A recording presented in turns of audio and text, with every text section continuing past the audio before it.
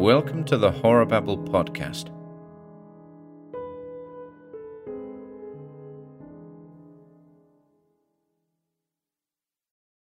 The Green Meadow by H.P. Lovecraft and Winifred V. Jackson.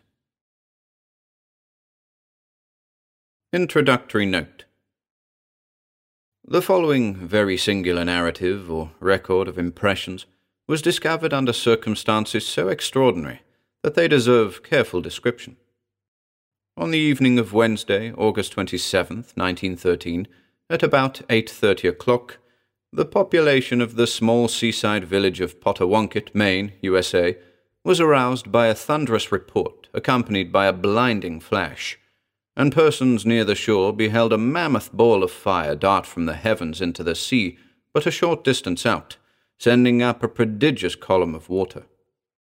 The following Sunday, a fishing party composed of John Richmond, Peter B. Carr, and Simon Canfield caught in their trawl and dragged ashore a mass of metallic rock weighing 360 pounds, and looking, as Mr. Canfield said, like a piece of slag.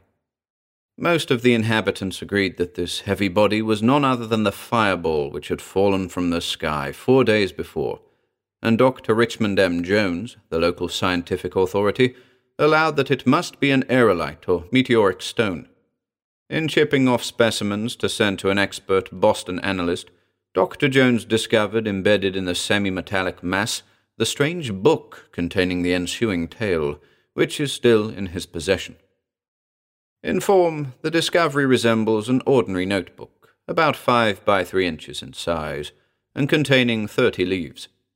In material, however, it presents marked peculiarities.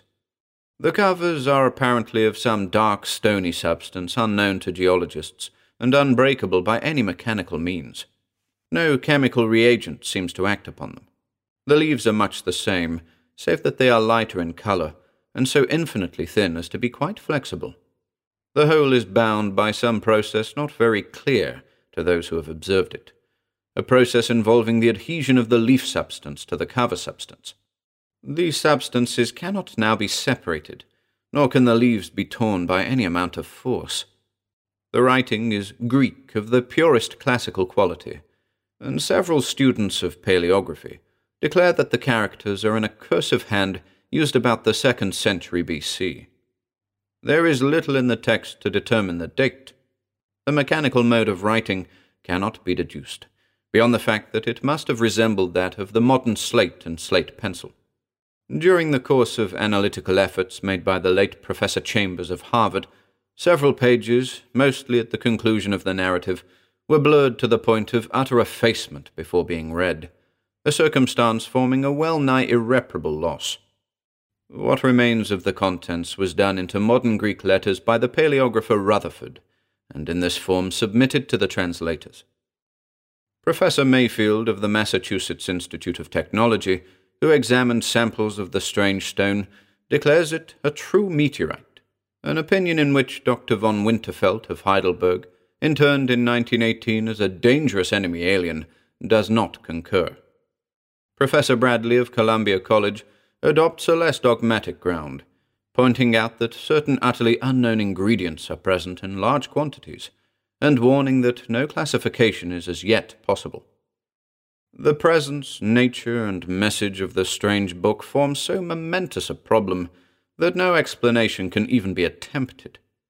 The text, as far as preserved, is here rendered as literally as our language permits, in the hope that some reader may eventually hit upon an interpretation and solve one of the greatest scientific mysteries of recent years. Translated by Elizabeth Neville Berkeley and Louis Theobald, Jr. The story.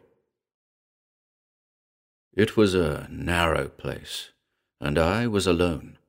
On one side, beyond a margin of vivid waving green, was the sea, blue, bright, and billowy, and sending up vaporous exhalations which intoxicated me.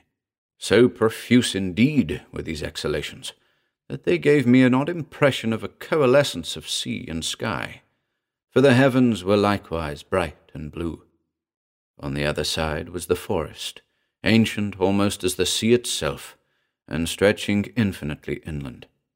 It was very dark, for the trees were grotesquely huge and luxuriant, and incredibly numerous. Their giant trunks were of a horrible green which blended weirdly with the narrow green tract whereon I stood. At some distance away, on either side of me, the strange forest extended down to the water's edge, obliterating the shoreline and completely hemming in the narrow tract.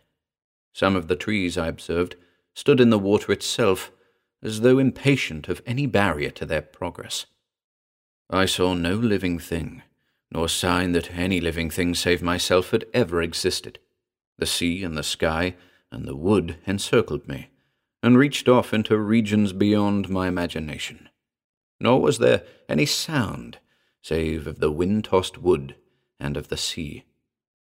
As I stood in this silent place, I suddenly commenced to tremble, for though I knew not how I came there, and could scarce remember what my name and rank had been, I felt that I should go mad if I could understand what lurked about me. I recalled things I had learned, things I had dreamed, things I had imagined and yearned for in some other distant life.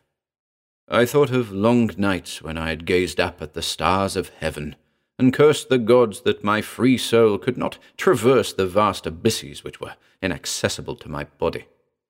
I conjured up ancient blasphemies, and terrible delvings into the papyri of Democritus. But as memories appeared, I shuddered in deeper fear, for I knew that I was alone, horribly alone. Alone, yet close to sentient impulses of vast, vague kind, which I prayed never to comprehend nor encounter. In the voice of the swaying green branches I fancied I could detect a kind of malignant hatred and demoniac triumph.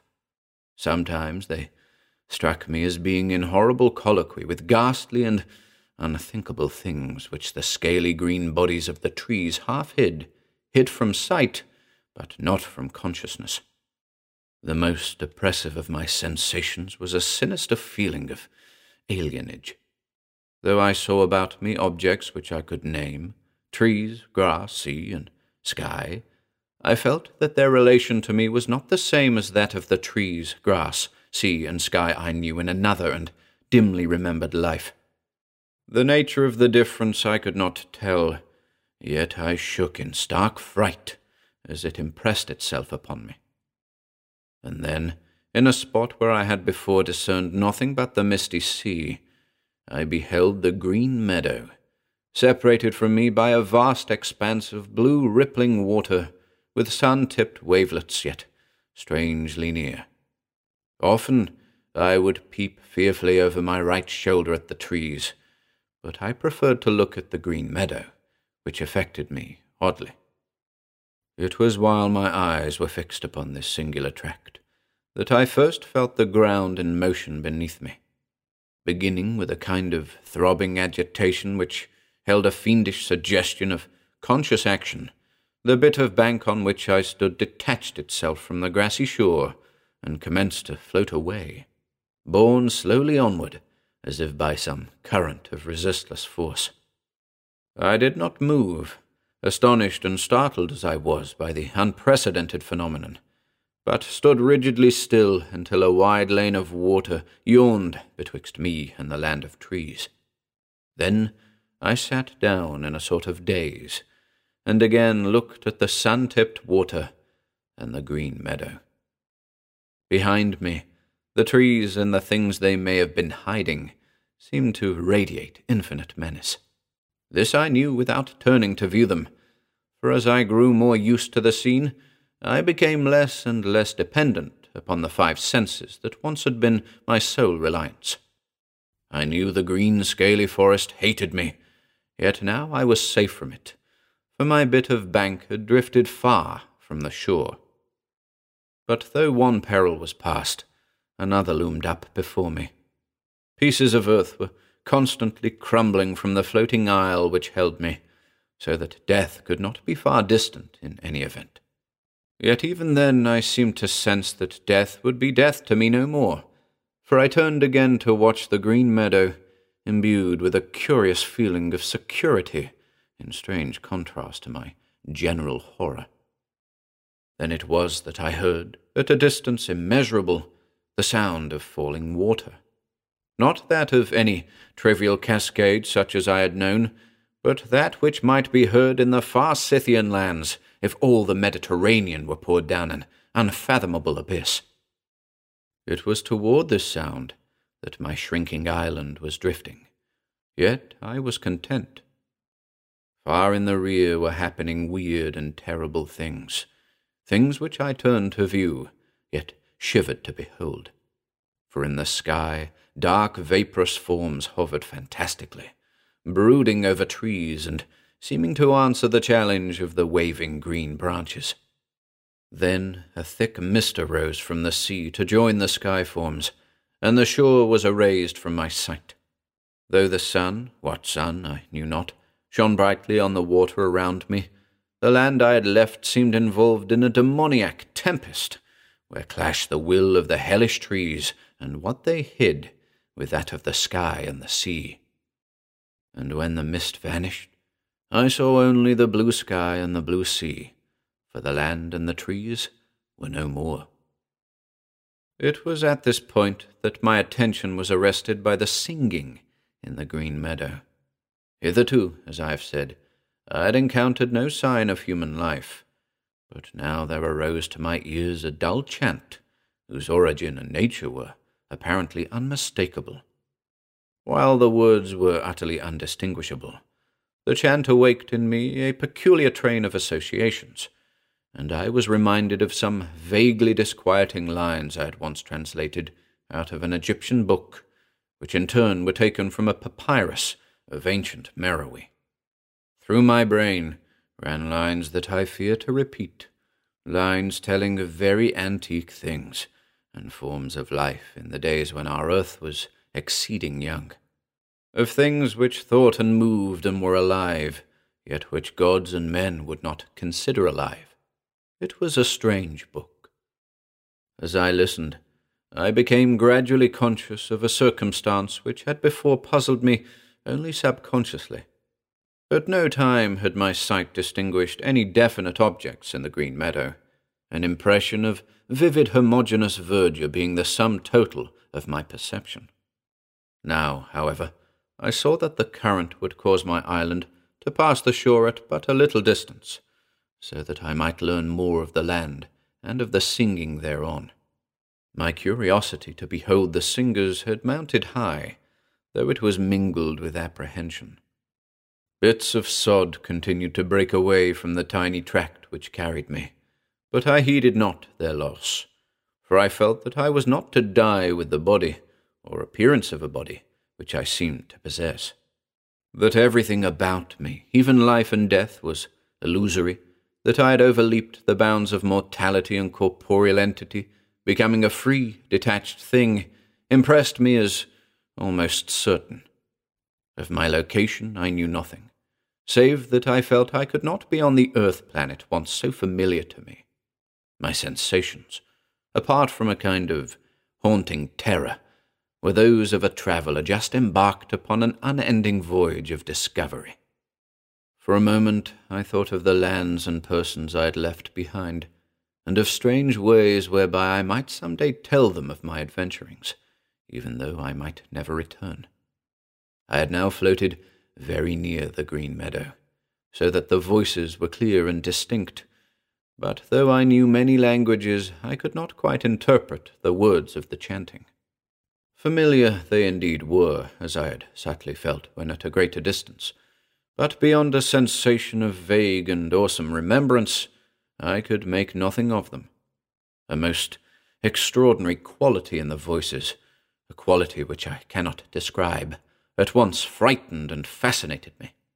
My eyes could now discern several things amidst the omnipresent verdure: rocks covered with bright green moss, shrubs of considerable height, and less definable shapes of great magnitude, which seemed to move or vibrate amidst the shrubbery in a peculiar way. The chanting, whose authors I was so anxious to glimpse, seemed loudest at points where these shapes were most numerous and most vigorously in motion. And then, as my island drifted closer, and the sound of the distant waterfall grew louder, I saw clearly the source of the chanting, and in one horrible instant remembered everything.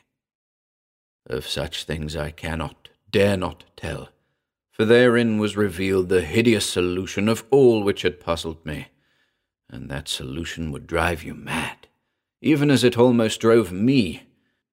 I knew now the change through which I had passed, and through which certain others who once were men had passed, and I knew the endless cycle of the future which none like me may escape. I shall live forever, be conscious forever, though my soul cries out to the gods for the boon of death and oblivion. All is before me. Beyond the deafening torrent lies the land of Stethalos, where young men are infinitely old. The Green Meadow. I will send a message across the horrible, immeasurable abyss. At this point, the text becomes illegible.